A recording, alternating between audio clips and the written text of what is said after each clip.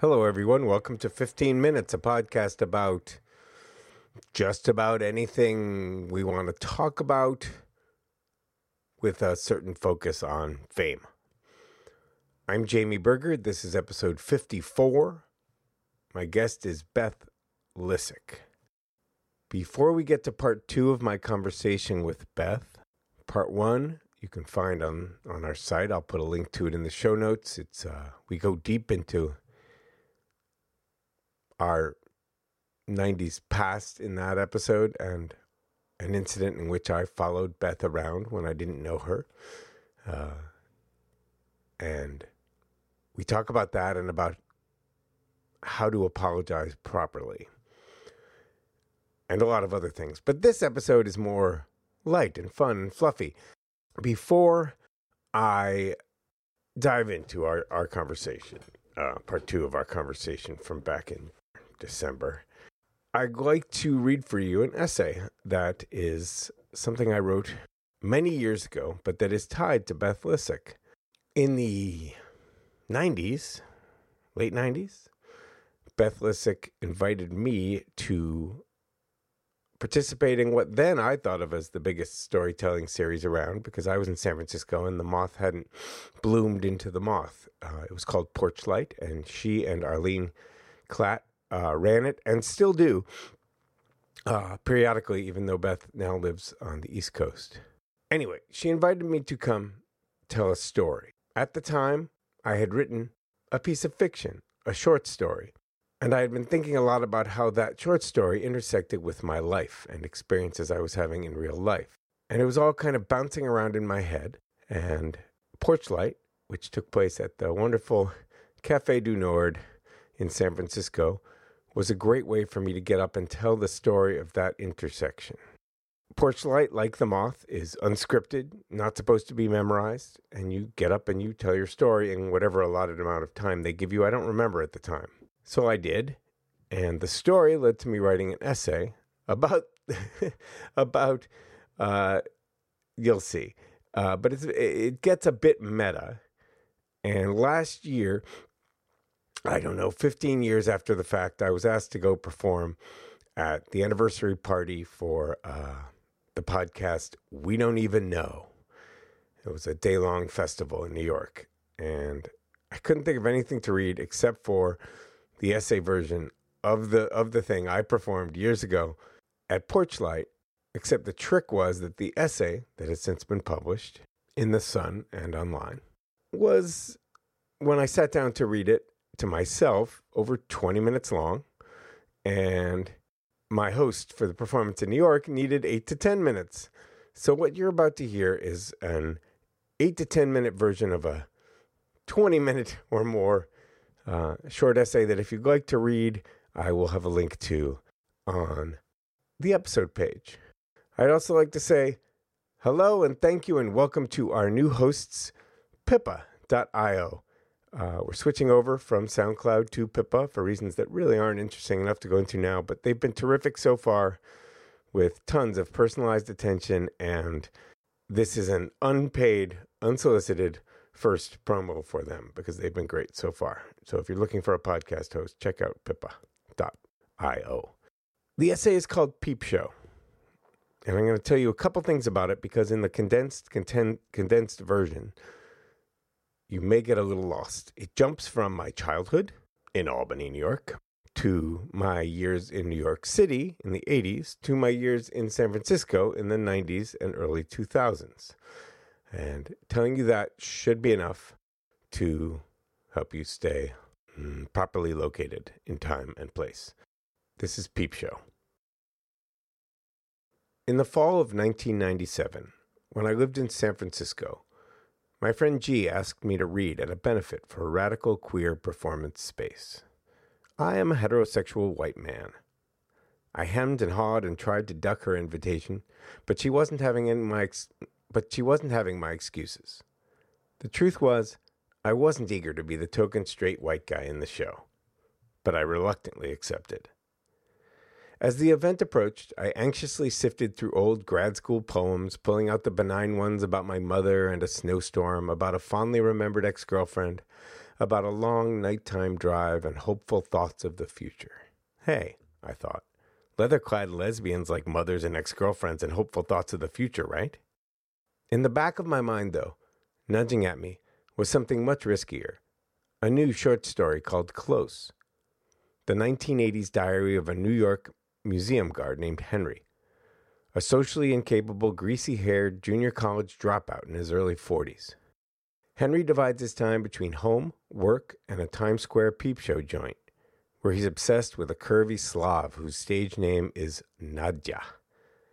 The story includes several scenes of Henry participating in the only form of intimacy he knows, masturbating while awkwardly touching Nadja's breasts through the eye-level porthole of the peep show booth. Close, on top of being potentially offensive and, in and of itself, exhibited first-hand knowledge of such venues that, until then, was my big, dirty secret. I grew up in Albany, New York, the only child of two lefty secular academics. Mom, a second-wave feminist English professor. Dad, a moral philosopher. At a very young age, I learned all about patriarchy, misogyny, and sexism, and grew up seeing myself as oppressor by default, my penis as a weapon of that oppression. Side note, after reading the essay that eventually got published, my mother was horrified to learn that that's what I had taken in from my feminist upbringing. It certainly wasn't her intention. Okay, back in. A few years later, as a sensitive 80s guy, it put a real crimp in my enjoyment of and probably performance at sex. Of course, it also added immensely to the taboo and thus the enticing rush and shame of porn and strippers. I stole my first copy of Hustler magazine from a friend's house in 8th grade. I still have the glossy cover of that magazine somewhere, with its picture of a devilish blonde in shiny red leather, head thrown back, mouth forming a shiny, perfect O. The look in her eyes isn't Playboy soft focus come hither. It's straight up lust. The image, a thrilling combination of combative and submissive, contradicted everything I'd been taught. This woman was objectified and loving it. She didn't want to be made love to. She needed to be fucked. This was so wrong, so confusing, and so damn hot. I discovered Times Square as a college freshman in 1982, toward the end of its live nude girls' heyday, while walking one night with some friends after a Public Image Limited show at Roseland. My friends were already jaded New Yorkers, weren't even noticing where we were. I, a wide-eyed rube from upstate. After that night, I started guiltily hopping the subway downtown where I'd spent anxious hours lurking outside porn and peeps joints in the autumn cold, furtively glancing at the windows, then chickening out and hopping the one train right back uptown. Finally, one night, I had a couple of beers, got up my nerve, and walked into Show World on the corner of 42nd and 8th, right across from Port Authority. I remember fluorescent lights and Swedish erotica magazines with pictures of penetration right on the cover. A flashing live show arrow pointed up a flight of disco-lit stairs. I didn't go upstairs that first night, but I did soon after to the booths that opened up to those live, nude girls. That first incursion was simultaneously unsatisfying, horribly guilt-inducing, and achingly thrilling. I practically sprinted away afterwards, repeating to myself, I'm a pig. I'm a bad, bad, bad, bad person. I will never do that again. I'm a pig. I'm a bad, bad, bad, bad person. Over and over, my secular humanist Hail Mary. Peep shows are undoubtedly commodified sexual interactions, and as such, antithetical to so much that I believed. But the privacy and balance of power gave some solace. I was alone, captive in my little confessional-like booth. The dancer could come over to my window or not, and she could, and sometimes would, walk away at any time. What I craved most, eye contact from a performer, was rare. It was much more than a sexual thrill. It was spiritually fulfilling. A form of acceptance akin, I imagine, to, as I said, confession, in a way that can't be duplicated outside that odd, controlled space. Very few strippers would grant me the intimacy of more than a glance, though. Eye contact definitely wasn't in the job description. The peep show scenes in Close show how unhappy Henry is in his isolation, how badly he needs the human contact that he's incapable of in normal life, but looks for at the peeps. Henry's interludes with Nadja lack any of the mortifying ambiguity of his other interactions with people. He pays her, she gives him what he needs. In the months leading up to the benefit I was scheduled to read at back in San Francisco, I had been frequenting that city's legendary, now defunct, worker-owned porn and peeps club, the Lusty Lady, several times a week. This was a decade after New York, my second peep show life, in my 30s. Like Henry, I had my own Nadja. She was small, with auburn shoulder-length hair, full breasts, cat-like face, with eyes somehow simultaneously sultry and kind, and most important, eyes that looked back at me. Her stage name was Sassafras. I learned her schedule and planned my visits accordingly. Once I'd become her regular, as soon as I slipped my first token into the slot and the window cranked open, she'd come right over and dance for me. Eventually, she would kneel down to be at eye level, hold her breasts in her hands, and faintly hum. Through the plexiglass, I could never make out what she was humming, just that it wasn't the Jane's Addiction or Prince song playing on the sound system. I never knew if she knew I could hear her, but I did, and I saw her, and she saw me. I had found my ideal confessor. The night of the reading, I put on a pair of old cords and my favorite vintage rayon shirt and headed over to the theater with both Close and the nice poems under my arm, just in case I chickened out. When I arrive, the house is already at standing room. The audience is maybe 3/4 radical queer women. I check in with G, who tells me I'm scheduled to close out the first half of the show. "You'll be great," she says, and gives me a big hug. Fuck. The readers who go on before me include a young, beautiful gay Asian man and a lesbian poet who is not only leather-clad and very angry, but also confined to a wheelchair. They do great, and the crowd loves them. And then G introduces me. I step on stage. The blood begins its rush to my face and ears. I arrange my papers, look around the room, offer a spastic hello, and take a deep breath. "This is a short story called Close," I say, my voice booming through the PA. I stifle the urge to explain or apologize. "It's written in the form of a journal of a museum guard named Henry." I look up, scan the room for friends, and that's when I see her. In the back left corner, leaning against the wall, is Sassafras. I look down, blink twice, and think, hey, how about that? I just imagined I saw Sassafras in the audience. I look up again. There she is, fully dressed, looking right up at me, naked, on stage. To run into a dancer in my life outside the Lusty Lady wasn't as unlikely as it might seem. San Francisco can be a surprisingly small town, and the club employed an odd mix of industry pros, artists, writers, academics. But to see Sass in the audience when I'm about to read Close in public, to come out as a perv and a pig to an audience of live, clothed women, not to mention my friends and family who were there, it was overwhelming. I take one more deep breath and begin to read. A page or so in, I pause, slip out of Henry's twitchy, cold persona, look up, and smile as if to say, "Hi, everybody, don't forget, that's Henry. I'm Jamie." And then I get to the tough stuff as Henry. After work, I stop at Babeland. Today, Nadja is there. I I feed the machine an extra bill and give her $5 through the window, even though it only costs $3 to touch. I tell her hi, and she kneels down. I hold one breast gently with my left hand and jerk off with my right. I like how heavy and warm it is. The breast. Sometimes she holds my face in her hands and calls me baby, or Bibby. I know it's an act, but it still feels good. I always forget to bring tissues.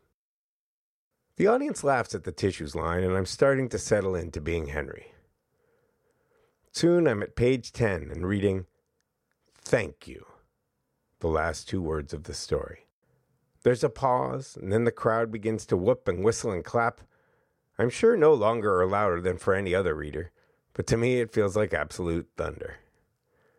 I step off stage, and G announces the intermission. A tough and talented writer I recognize tells me she's heard a lot of crap on that subject, but that my piece was really pretty okay. High praise from her, I'm later told. G gives me another big hug, and with a proud grin, tells me I did a great job. Suddenly, I remember that back left corner. I wheel around, but don't see her anywhere. Then, over by the door, I spot a familiar face. And the woman I know only as Sassafras gives me that sweet, sly smile I adore, turns, and is gone. Okay, here's part 2 of my conversation with Beth Lissick. Among the things we talked about are moving to New York in one's 40s, writing and having a writing career and what success in that means, punk rock damage, a term that I first heard from Beth. I didn't ask her whether it's her own term, but you'll see what it means, and I'm sure some of you have it, and it holds some of us back from succeeding. Punk rock damage. We talk about porch light. We talk about asserting your own success and making sure you read your own audiobook when your book comes out. We talk about working with a writing partner, avoiding becoming a brand, for better or for worse, making art in this past year of fucking Trump, connecting with strangers in this past year, a little bit of Me Too and Louis and Harvey, and of course some fame as it relates to those things, and sex and power, and whether it's time for redemption for men or not. We talk about the misuse of the word pervert as the equivalent of predator. And we talk a little bit about some writers we know, like Stephen Elliott. Hope you enjoy it. Episode 54, Beth Lissick. We spoke in December.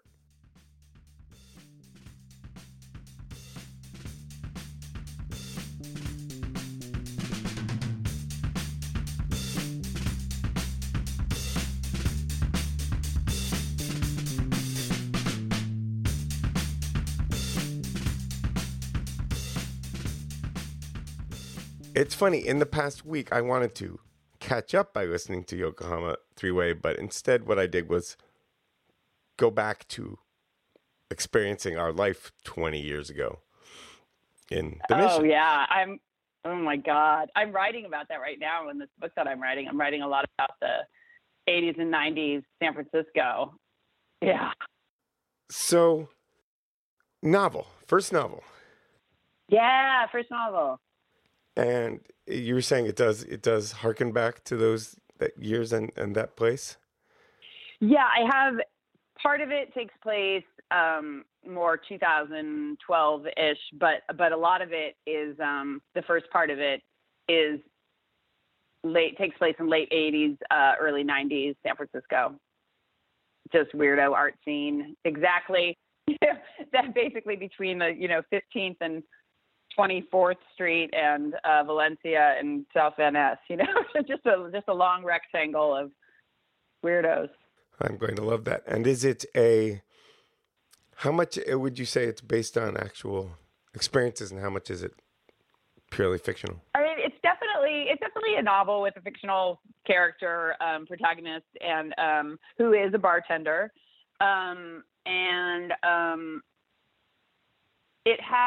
she's from San Jose, which is where I'm from.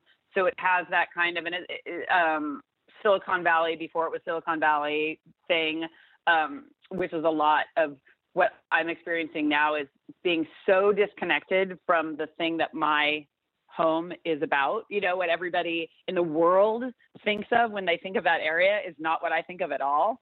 You mean that because of tech? Yeah, because of the tech world. And I think also because of my age and who my friends are, that's just not my world. Like, I know nothing about it. I don't know anything about Twitter and Facebook and you know, people who work there. Like, you know, it's How about Friendster? Were you ever on Friendster? I wasn't on Friendster. I was. But I didn't know anybody who worked for those companies. And, you know, I have a friend right now who's like 2 days a week does copy editing at Apple. But besides that, like, I honestly don't know any of these tech people that we're always reading about and that are always walking around it everywhere when you go to, you know, our old neighborhood now. So it's about that. So it's about the time before. It's about feeling alienated from what it is now. So a person from what is growing, yeah. Yeah, so what it's turned into, and not just San Francisco, but being a person from Santa Clara Valley, being a person from that area, and how it, you know, went from, like, when I was growing up, it was a bunch of, you know, everybody's dad worked at Xerox or Hewlett Packard, or my dad worked at Lockheed Missiles and Space.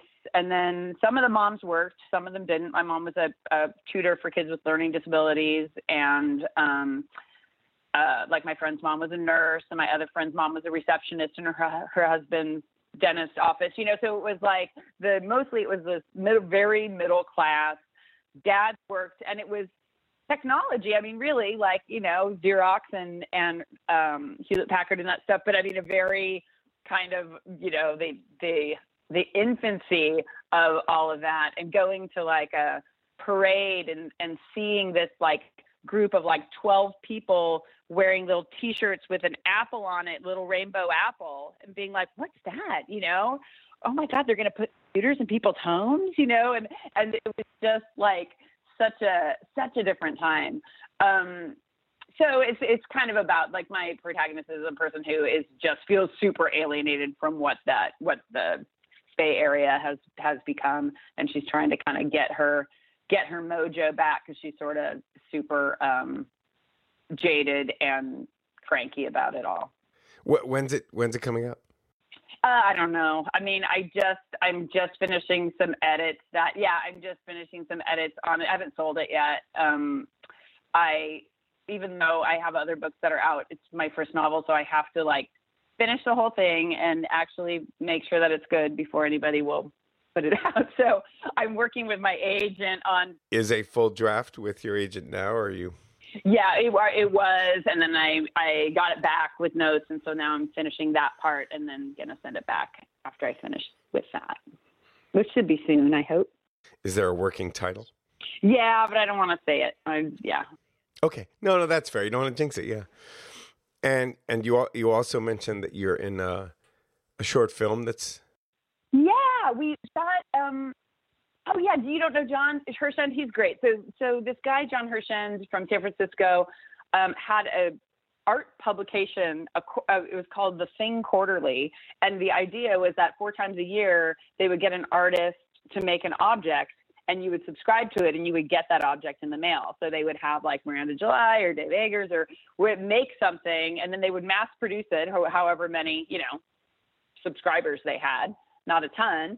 And then, but it was, and they did events, and it was really cool. And so he just emailed me out of the blue, and had seen a couple short films that I'd acted in, and asked if I wanted to write scripts and act in a film with him. And it's been super fun. We shot the first part of it in Austin, Texas, about a month ago. And then I'm going out to San Francisco next weekend to finish it.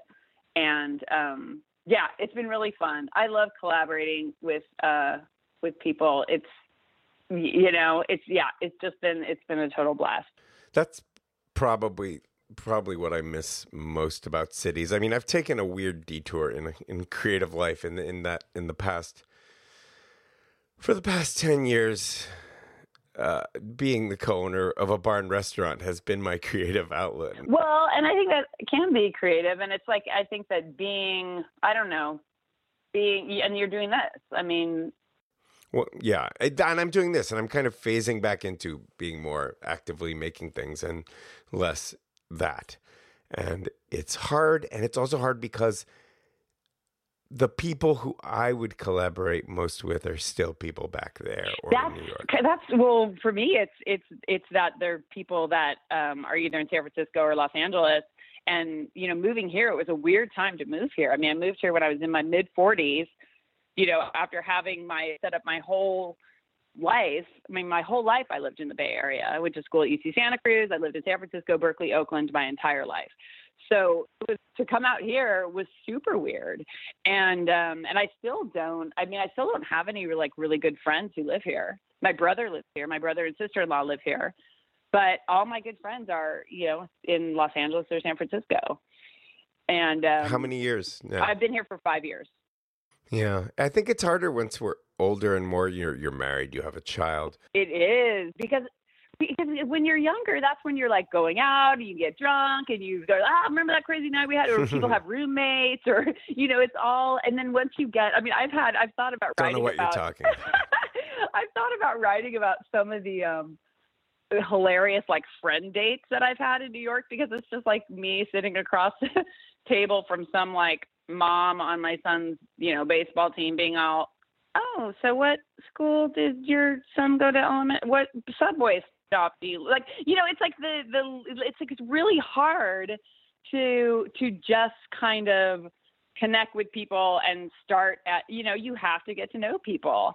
And I've met a couple people that I really like, but they're, you know, they lived here forever and they have their friends and their lives. And I remember when I lived in San Francisco, people would try to go out with me to, you know, go out for drinks and I was just like, God, I don't even get to see my good friends as much as I want to. Like, I didn't really have room for new friends, you know, and I know what that feels like. So I feel self-conscious about being that person in other people's lives here. You know, it's like, oh, I understand, like, people have their shit going on and it's like, you don't really. So yeah, it's been great. I wouldn't change it for anything. I'm so glad that I live here. But as far as like having good friendships, everybody lives somewhere else. It's really bizarre and exciting lately that people from the Bay Area are moving to this very little area of ours in Western Mass. Do you know Sarah Fran Wisby? Yeah, I know. I love it. I got to come visit. I know. Sarah Fran lives there, and Sarah Steinberg. Sarah Fran just moved, and I know. Right, and Ginger, I saw them last night, and they said to say hello. Oh, good. And you know, I hope Sarah Fran and I kind of we've been, you know, she's only been, how long has it been? 6 months or so. Yeah. But there's an idea of some kind of collaboration that I'd really love to do, some kind of a performance, or, you know, can we get a Porchlight franchise? Yeah. Start up. Is Porchlight still going on? Yeah, we do it less often now. When I first moved, we were still doing monthly shows, and I would go out every other month or every third month. But, let me sneak in and say Porchlight is a storytelling series that you and Arlene Klatt started in 2002. So it's been going on for a very long time. And now we always do a show with Litquake, the literary festival, and we always do a show with the Sketch Fest. So that'll be our next one in January. And then we do something with the Film Festival or the Jewish Museum. Like those shows are easier to put together because I think when we were doing monthly shows, you know, we would find people. You told a story at Porchlight. We would get people, you know, and get a theme and do it like, you know, a regular. Now they're storytelling series everywhere. But at the time when we started it, it was kind of like we had to keep explaining to people what it was. Like, okay, you can't do a monologue. You can't read from a piece of paper. You have to, you know, and that was super fun. And then what happened, I think, is now that there's more storytelling series, it's kind of like the fun of it is a little bit been a little bit sucked out because people have their like signature stories that they've listened to the Moth and they know what it's supposed to sound like. And so it's not as wild as it used to feel like, like, oh my God, what is this person going to say? Like, like the format felt new back then.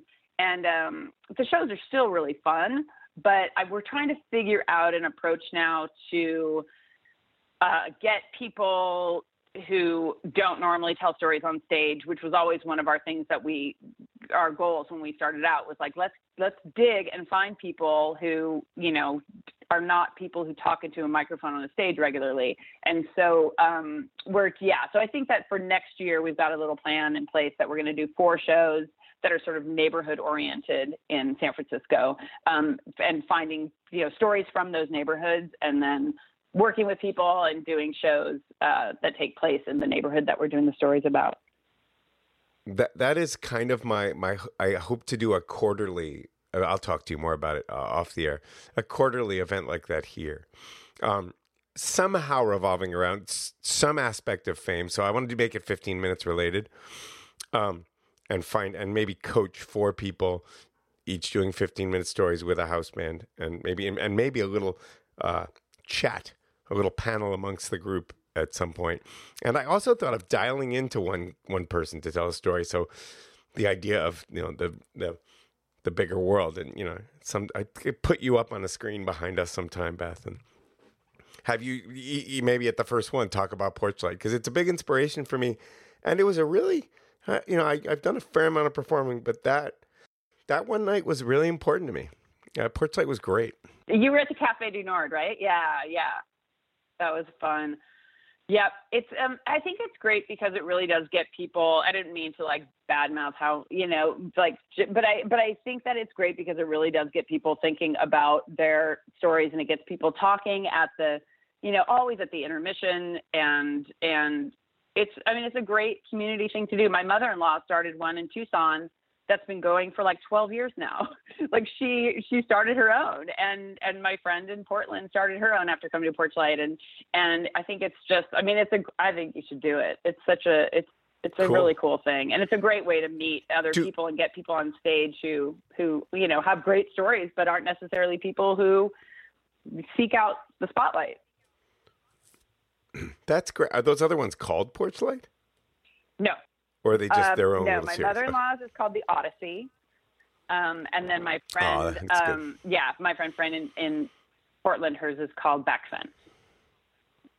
Well, I'm really glad it's still going on. It's a great thing. And I think also since the Moth and people come with their stories that they're ready to do, there's also, it kind of ties into what I'm doing here, is that people start to see it instead of this place where I can release this thing I've been wanting to tell someone, that I could become a storyteller. Yeah. I've had people in their bios, send me their bios for the website, and it's like, so-and-so is a professional storyteller. And I'm like, who's a professional storyteller? Like, I guess, but I just kind of feel like, even remember, we even had this thing because I had put on the website that you were a bartender, and you're like, I'm a writer and performer. And I was like, okay, but you're also a bartender, and like, that's fun to have stories about that. And like, I wanted, to make sure that it's like, that it wasn't a series just for writers and performers, like getting the point across that it's like, oh, I love knowing what people do to make money, and you can do that stuff too. It's like, you can be a storyteller or a comedian or whatever, but it's like we all have our things where we earn our money, and that's, I'm always interested in those. Your memory is all too good, my friend. Because one of the reasons I started making this is that I've had chips like that on my shoulder. I think I probably said that to you because there were more people who were my friends in San Francisco at that point only knew me as a bartender. Right. So I wanted them to see me as a legitimate writer-performer. Yeah. No, I get it. It's very... But now I'd be thrilled to have bartender on a bio. Right? Because it's like, that's where the stories are, It's like, yeah, you can be a writer and performer, but it's like, what's your life story, and where do your stories come from? You didn't mention it in the email, but I at least then you were working with your longtime best pal and writing buddy, Tara Jepson. Yay, Tara Jepson. She's coming to New York today. Is she going to? I do believe the last time one of you flew on an airplane, there was a little Twitter exchange afterwards about pooping. Oh, I can't remember. There was something. I can't remember what it was, but she is a lot more of a social media person than I am. So she'll just we'll have a conversation that we'll be texting privately, and then she'll just put it on Twitter and tag me that I just said something. And I'm just I find it very endearing because it's just so. Live tweet your poop story. Well, I remember your back and forth was really hilarious. True friendship is not minding that your friend just tweeted about you pooping or something. But so are you two working on something? Yeah, we are. We have a show. Well, it started out as a screenplay, and then after getting some feedback from it, we turned it into a series pitch. So she lives in Los Angeles. When I moved here, she moved to LA. This is my friend Tara Jepson, who is the most hilarious person I know. And she, we did all sorts of weird performance art and writing and films and stuff together. We've been working together for 20 years, which is insane. I love it. And she's coming to New York today. We're working on a new script, but she's in LA and can totally do the thing where she takes the meetings with the people, where I really don't like doing that. And so it's kind of perfect. So we write together, and it's so great because it's how our friendship came about. Was this group called Sister Spit in San Francisco, started by Michelle T. and Sydney Anderson. And it was a, feminist performance, spoken word series that happened. Then we went on a bunch of tours, and so that's how I met Tara. And from the very beginning, we just started writing together. And so we've never been friends where it's we will go out to dinner or go to a movie, but we don't what we do is sit together and write stuff and just laugh our asses off. So, so she's coming, and we're going to work on a new thing. We have one series pitch that's out there right now. That's great. That is a lifelong fantasy of mine to have a partner like that. And I still hope I'll find him or her. Feels so great. Yeah, you know what? I think that you will, because if you're putting that energy out there looking for it, I've had people that I've collaborated with on one thing and it went fine, and it was just for that thing and it was great. I don't have any disaster stories. It's maybe you just do one thing with somebody, or maybe you find a person, like Tara and I found in each other, where it's wow, we can, we have that thing where if we write something, we look back on it and we can't remember who wrote what. And that feels amazing, to just be wow, we're just it feels very, I don't know. I feel really, really lucky to have found that. I'm living in a world kind of separated from the feelings of worrying about the proprietary nature of work. But is there anything that you guys are particularly working on that you can tell me? Anything that what you want to pitch, or in a general theme idea of it? Well, most of our stuff involves women. We like to write about women, right?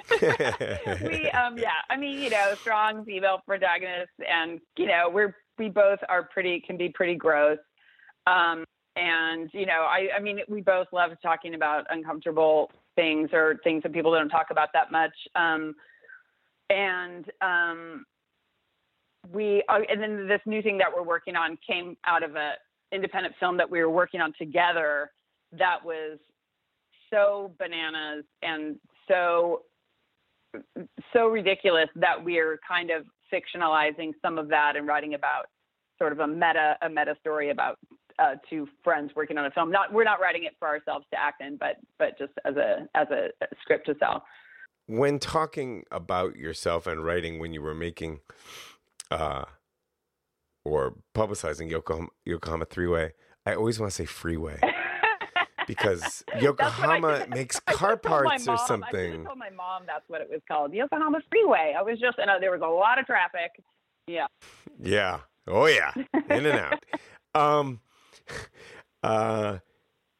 But you talked a lot about some ideas of success, and about those humiliating, shameful, embarrassing moments as being a big part of life or of success and failure. And you talk about being, you wrote here, I'm going to quote you. I was homecoming princess. I was on the school newspaper. I was the class vice president. I had all the markers to just be like a regular, successful person in some other realm. And then you wrote, you said, the only way I see myself as a successful writer is that I'm still writing. Yeah. I mean, I think I agree with that. Yeah. I mean, I do think sometimes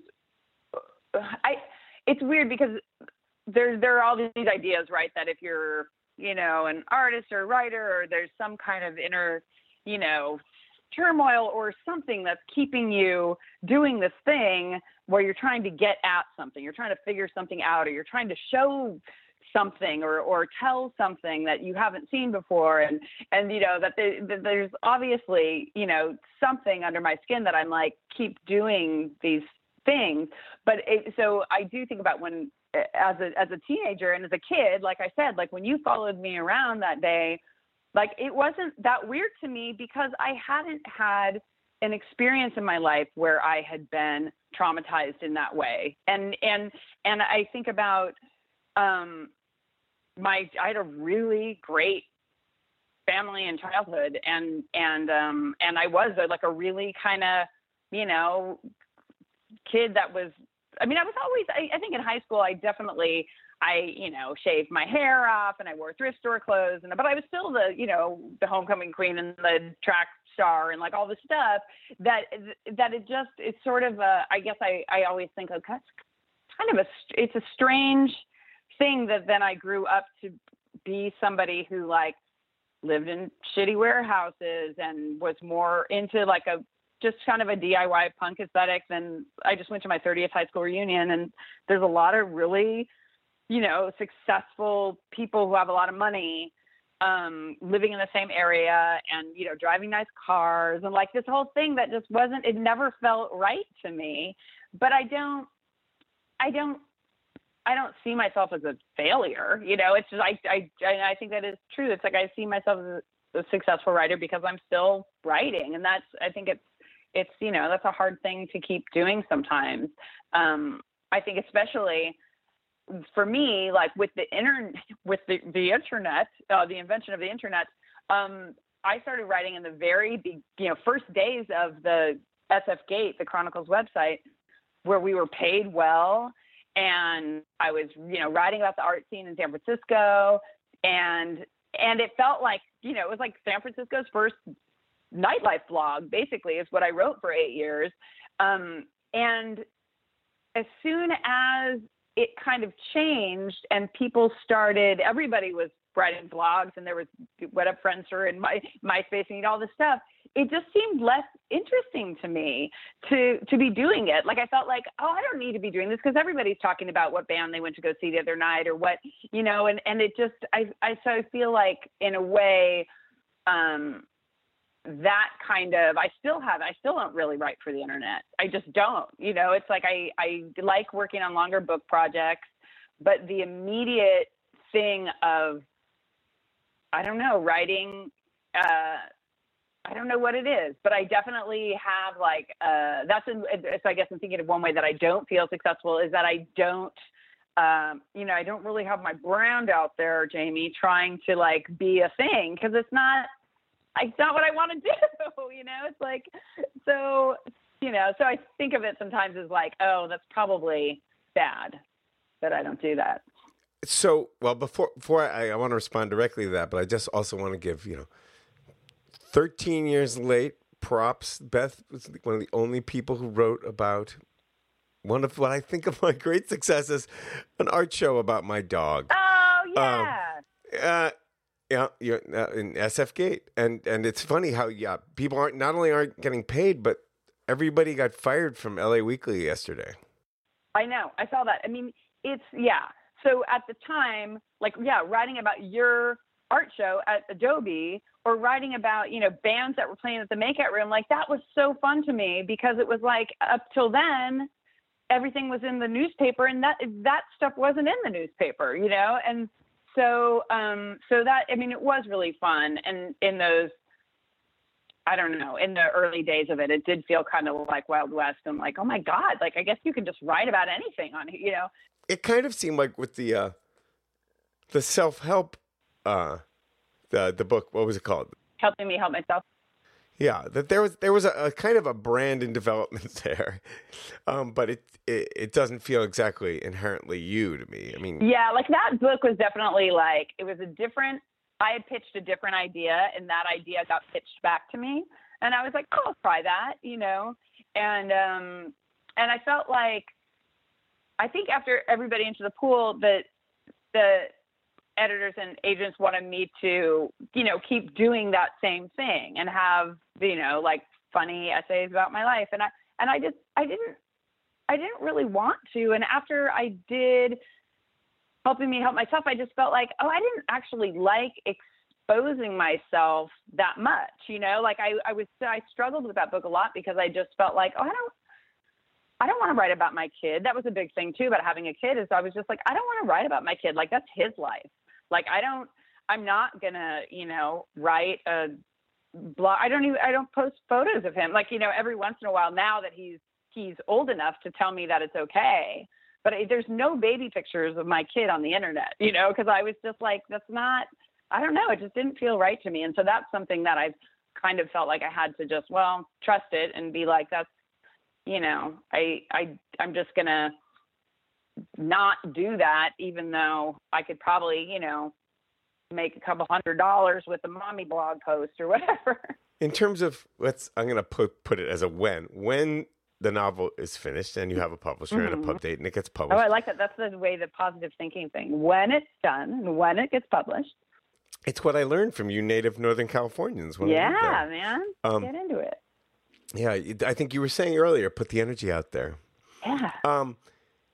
What it seems to me when you describe yourself as not feeling like a failure, but I also feel like you seem pretty comfortable that you do your work, you have your life. Would success be measured more by, what would success of a novel be measured by for you? Oh.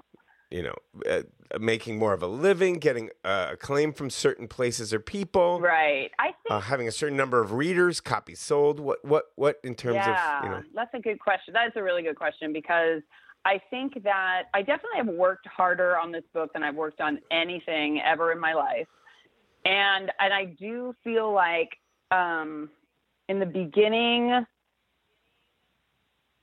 days of doing things, I just would do something, make it as good as I could, put it out there and move on, which I think is a really good way to do stuff, because it's like, then you never, if you can cripple yourself by, paralyze yourself by trying to make everything exactly perfect. And so I think that when I was starting out and writing things, or performing things, I would write them and make them as best as I could, and then put them out there and move on.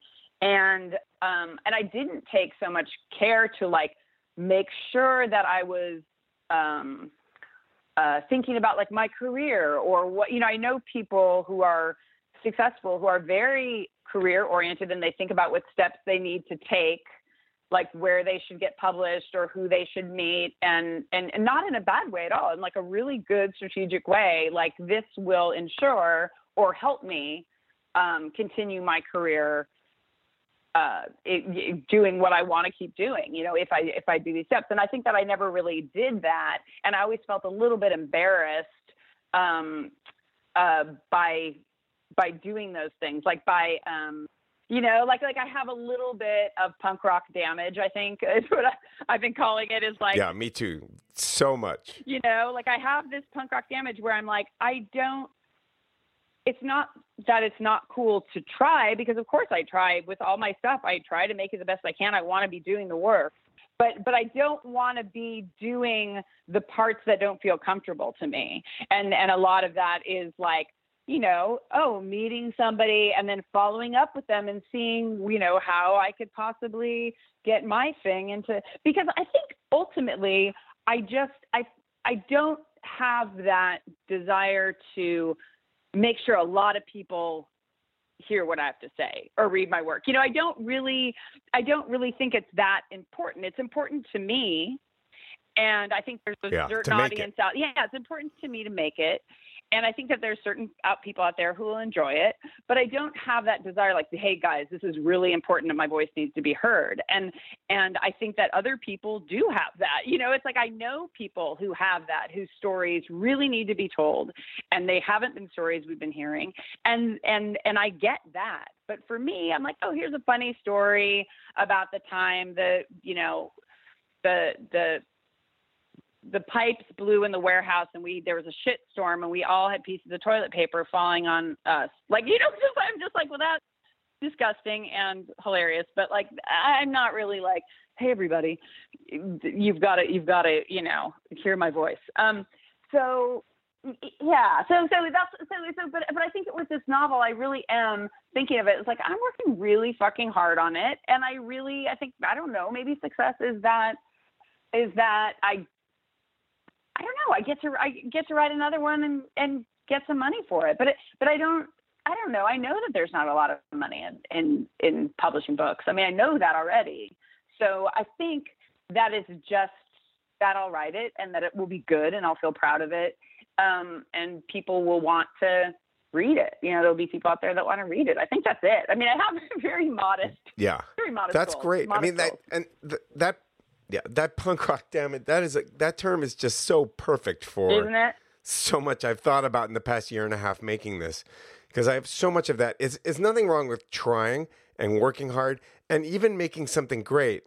It's succeeding that's that's disgusting. Yeah, like it feels to my youth. Yeah, I feel there was one time when Everybody Into the Pool came out, and I had to supply People magazine with a photo of myself, and it couldn't be my press photo from the book jacket. So it had to be a new photo that I had to take at like the last minute to send to them. And this was 2005 or something. So it had to be be taken with like a professional camera, you know, so I had to call and I was in tears by the time it was over because I felt so uncomfortable posing for a photograph.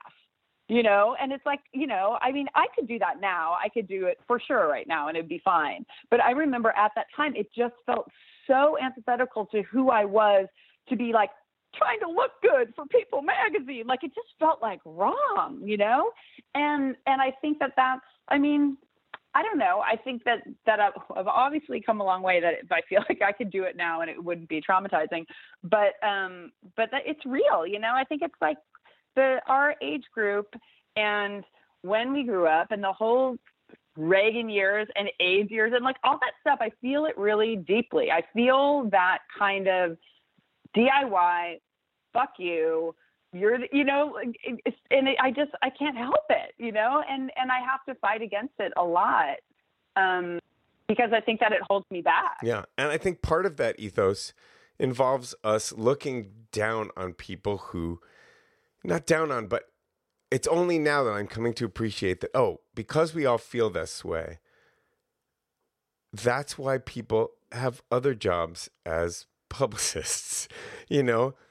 And, you know, if a young punk, if Fiona Apple made a great first record and some fancy people, you let the fancy people make you a star and then you get to keep making the stuff for the rest of your life, is a thing that No, that's not how it works now, though.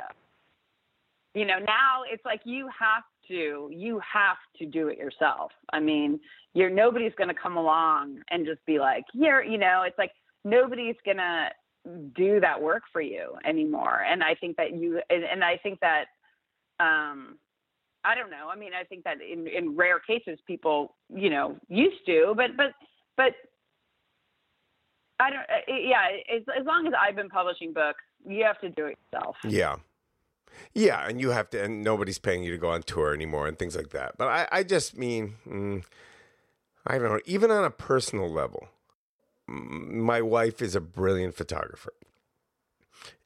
And she's as repulsed by self-promotion as anybody, but I'm much more comfortable promoting her and she's more comfortable promoting me.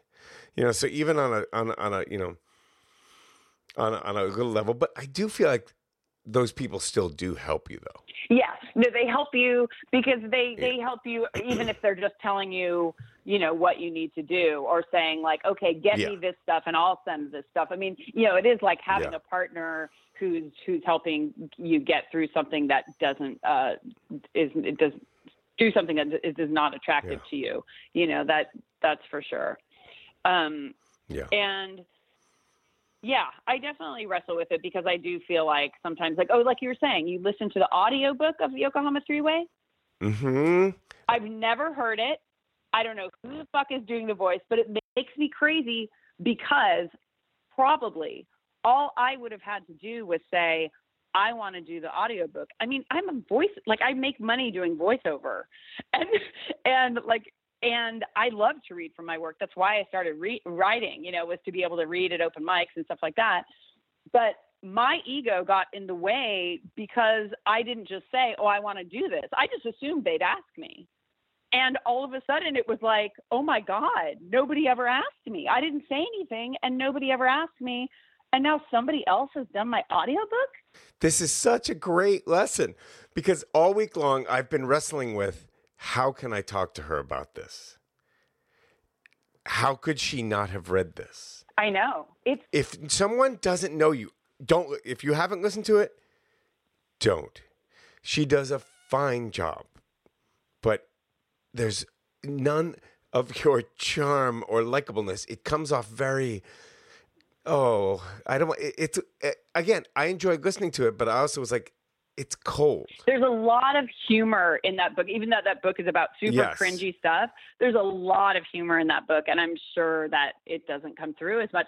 But that's my fault. And the warmth. But it's and it's totally my fault because so with the novel, with the novel, is it first person? Yes, it's in first person. If you're not reading that, I'm going to come. I know. No. I will. And actually, I talked to somebody recently who was like, you can have your audiobook redone. Because it just when you said you listened to it in the beginning part of our conversation, I was like, oh God. Yeah. Because I've never listened to it and I never will.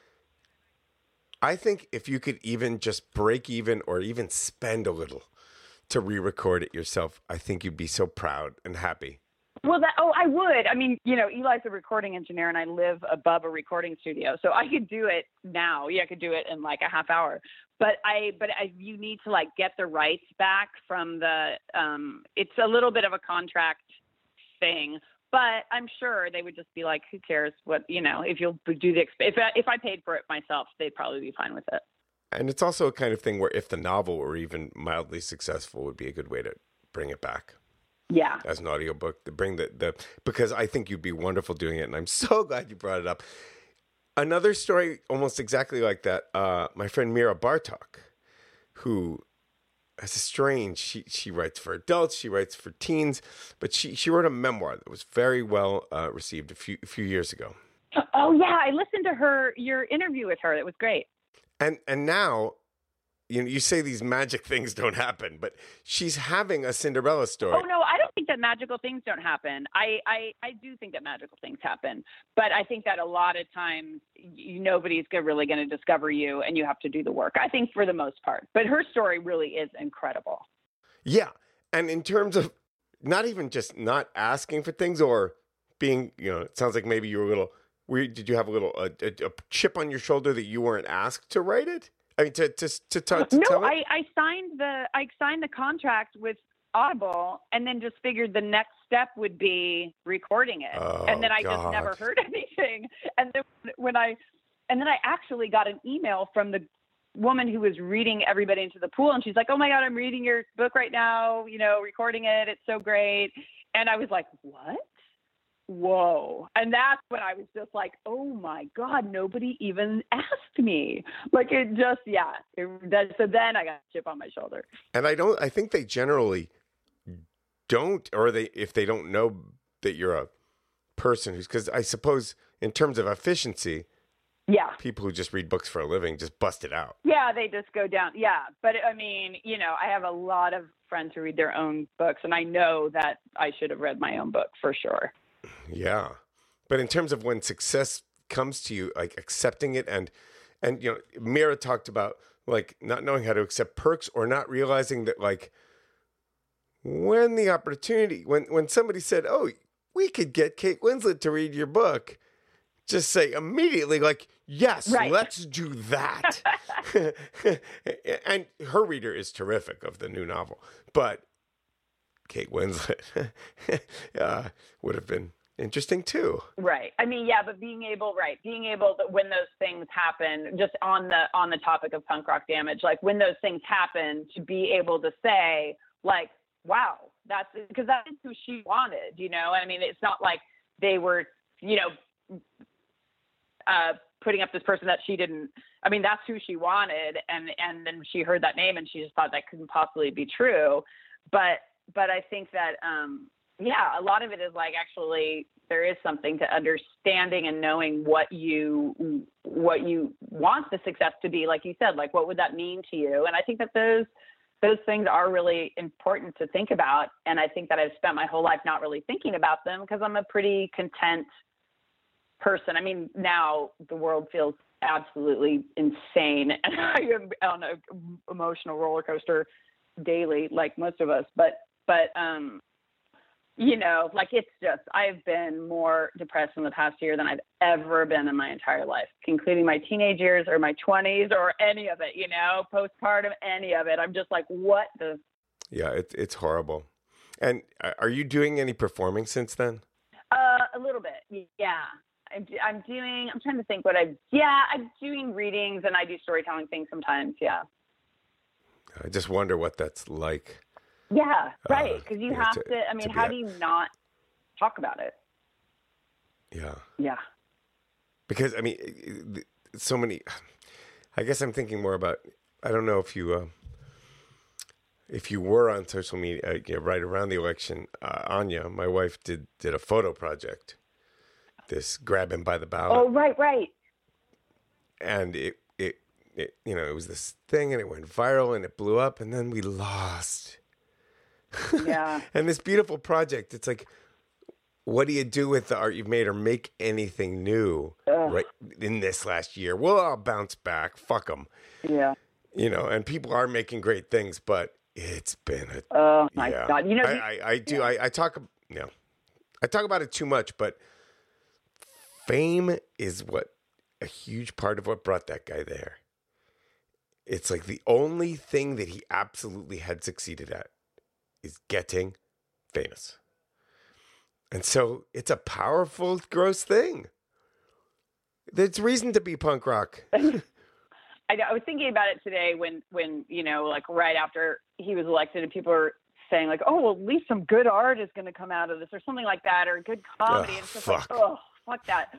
But the one thing that my experience that I had today, one of the reasons I was in such a great mood is I went out of my house and my laundromat on my block has been closed because they're getting a new boiler and they can't get the city to like come in and give them the permit. And it's like this family who lost their livelihood, right, is this laundromat where I do my laundry. And so I was talking to them, and the mom doesn't speak that great of English, and the son and his wife do. And so I was talking to them, and the mom was talking to me, and I was trying to understand her, and she really wanted to talk to me about where I was doing my laundry now and how the dryers were and how much it cost and all that stuff.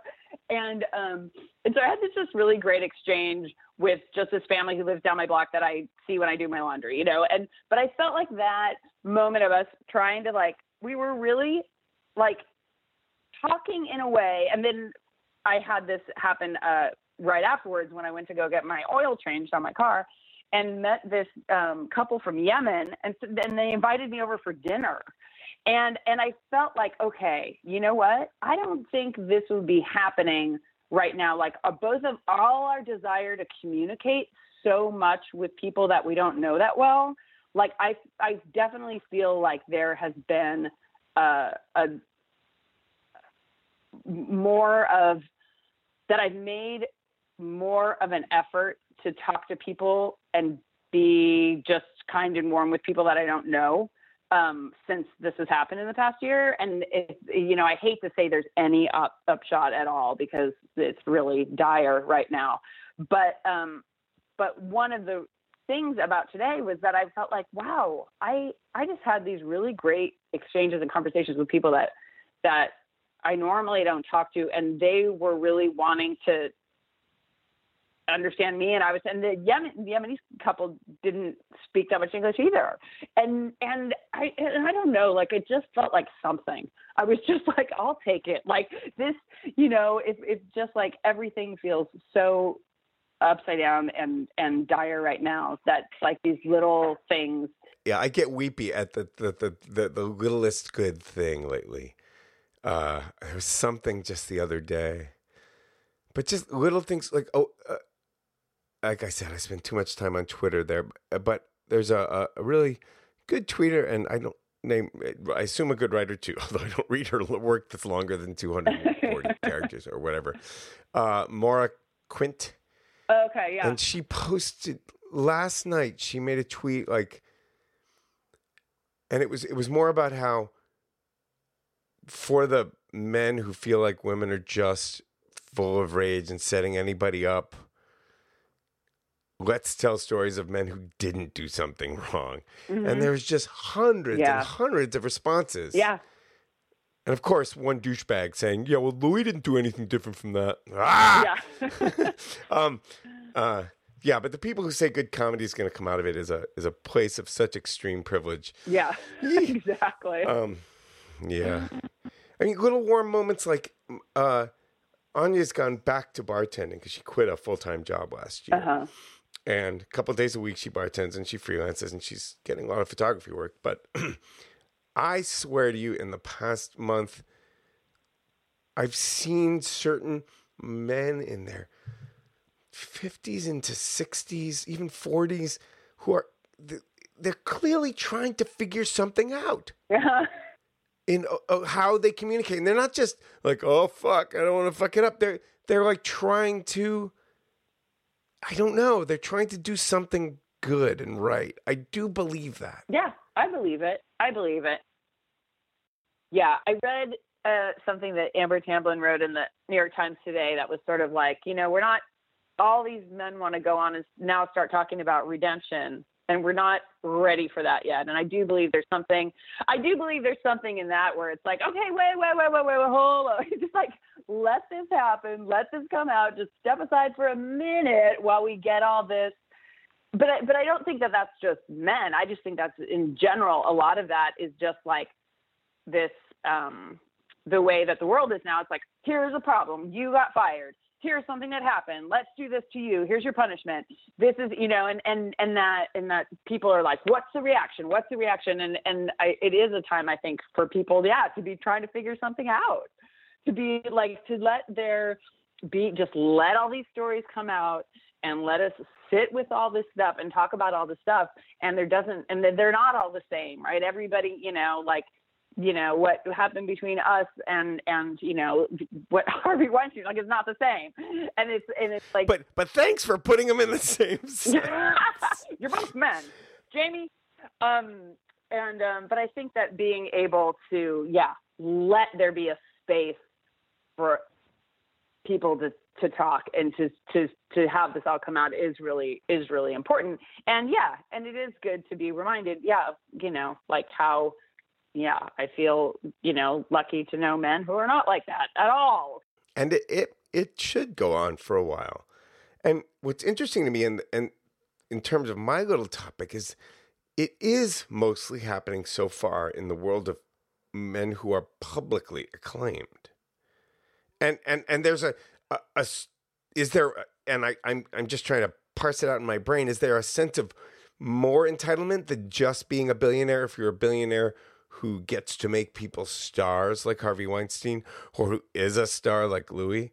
Is there a sense of like, what else can I get in the world? Right. Like there's so much, it's valued so much that it's that I think that it does empower, and it gives this certain sense of entitlement and power because people see it all around them as like, wow, this is this thing. Though I'm sure, like, the thing I always think about is like, oh my God, who are the hotel maids and the, just like dealing with this shit constantly and I'm sure that, Harvey Weinstein would have done that to a hotel maid as well, but also just like some random guy would have also, and it's a lot of it is, about power. But I think that what you're saying too is that with this idea of fame and stardom, and it's like, holy shit, I can have everything. I can have every single thing that I want to do, I can do.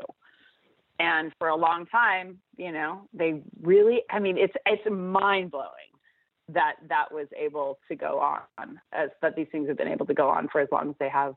And I guess we'll learn conversely kind of the degree to which it just hasn't started opening up in Exxon and DuPont and the regular corporate world, and that it's gonna. And that's why Amber's right. We're not done.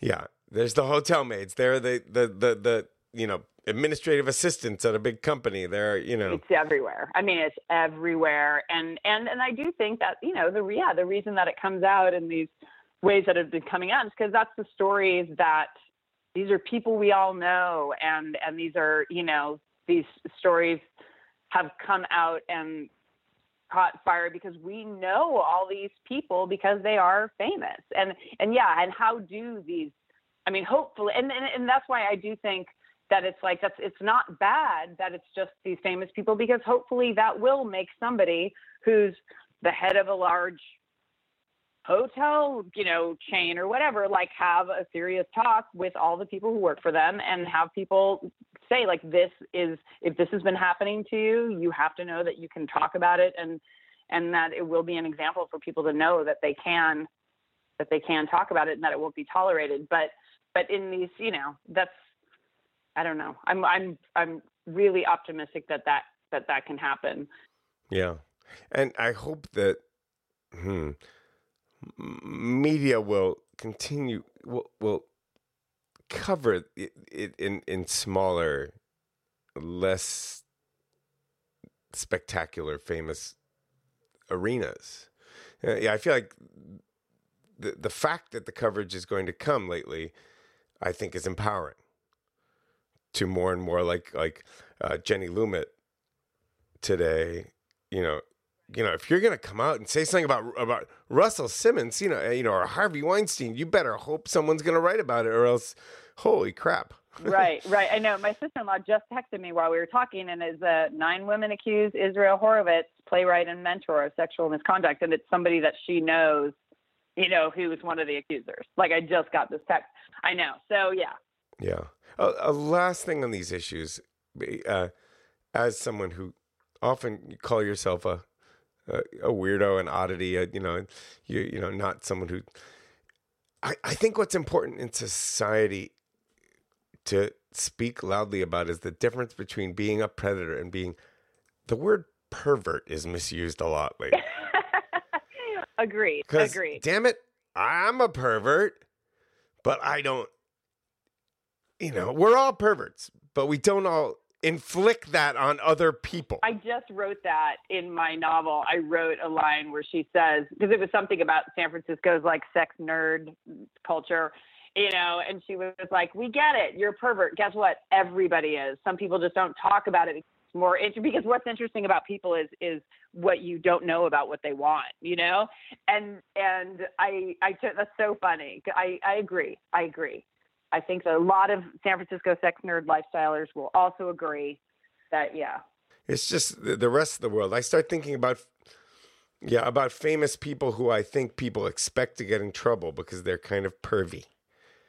But that doesn't mean they do things to other people that other people don't want done to them. Yeah, that's the thing. That's why it becomes so much more obvious that it's about power than it is about sex, is that it's just like, oh yeah, Louis could have found people who wanted to watch him do that. No problem. No problem. And we have to assume, I've heard too many people on the radio and TV, mostly men, but even women, saying, well, it's not about gender, it's about power. And I don't even necessarily, that might be factual, but it's kind of irrelevant because we can argue about that after women have the power for a couple millennia. I know. Let's see what that looks like. Yeah. Until then, the people who did the bad stuff have to go down. And yeah, you go for it. And I'm glad you say you're ready, because I wanted to bring back one thing, and that is when you were talking about, the punk rock thing and being able to enjoy or want success. And I think I look forward to seeing a little more of the two characters from Yokohama Three-Way of the Steve Elliott and Poe Bronson in you come out when this book comes out. So funny. Steve is weird because he's punk rock too. Yeah. But he knows how to enjoy and milk it. Oh yeah. I emailed him before I wrote that piece. I was like, listen, I have this thing that I want to call Fuck You Steve Elliott. I was like, it just, and he's like, great, no problem. He was fine with it. Yeah. Steve's happy with anything branded. And he's a friend and I love him, but I do try to think of him as an inspiration. Like, if I get something that might be successful, just friggin' go with it. Boy, I wonder what he has to say about everything going on these days. I wonder if he's writing anything. Speaking of like pervert and power and relinquishing power. Right in his wheelhouse. Mm-hmm. I'll drop him a line. He hemmed and hawed about coming on this show when it first started. Oh, really? That's funny. I've heard you say that a few times, that people are like, that they're weird about the topic. I think it's a great topic, and I don't know why anybody wouldn't want to talk about it. I think it's funny that some people assume, like, well, I'm that would be me saying that it's like, no, we're talking about this thing that affects all of the world. It's not about you. Like, I don't know. I don't think this is about me. This is about us having a conversation about your podcast topic, Well, I think it's hard when you hear that word not to think it's like a celebrity chat. That's weird. That is like the last thing. I think that's a marker of a certain kind of person if they think that that's what it is, because it's like, really, like that didn't occur to me at all. It's like, oh yeah. Well, there are two kind of people who aren't comfortable. They're the people who have a certain amount of success but are like, oh, I feel kind of gross about it and I'm not big enough. And then there are people who are just my friends and neighbors, like porch light type stories. And I've had a couple of them on, and I'm going to have some more. But a lot of them are like, well, I'll talk to you when I become famous. I'm like, well, that's not the point. Yeah, I'm not a bartender. I'm a writer. Yeah, that's me. That was me. It just feels like, I don't know. I like that you're doing this. I think this is it's a great topic.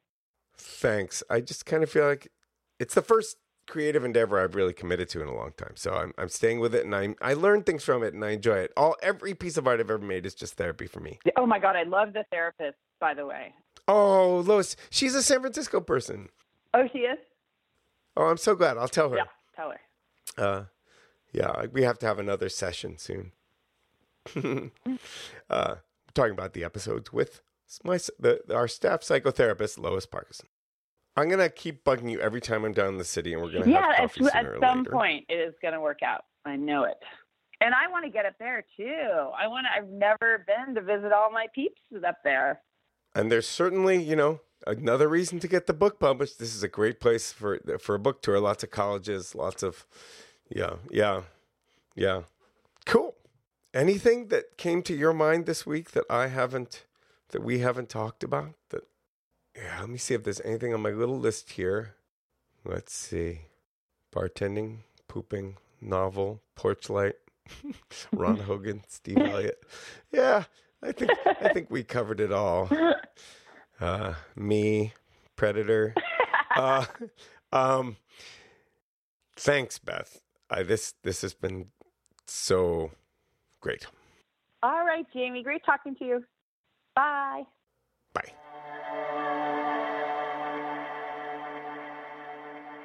To find the work of the wonderful Beth Lissick, please go to bethlissick.com. That's BETHLISICK. To find the first part of our conversation, which is episode 52, because there was one that came in between 52 and 54, and any other episodes of this show, please go to 15minutesjamieberger.com. That's MINUTESJAMIEBERGER.com. Coming up soon, we have former Playboy editorial director Chris Napolitano and comedian and Conan writer Laurie Kilmartin, and much, much more. Ed Patnode is the engineer. Pippa.io is our new stellar host. Our music is by Christian Kandari. This is 15 Minutes. I'm Jamie Berger.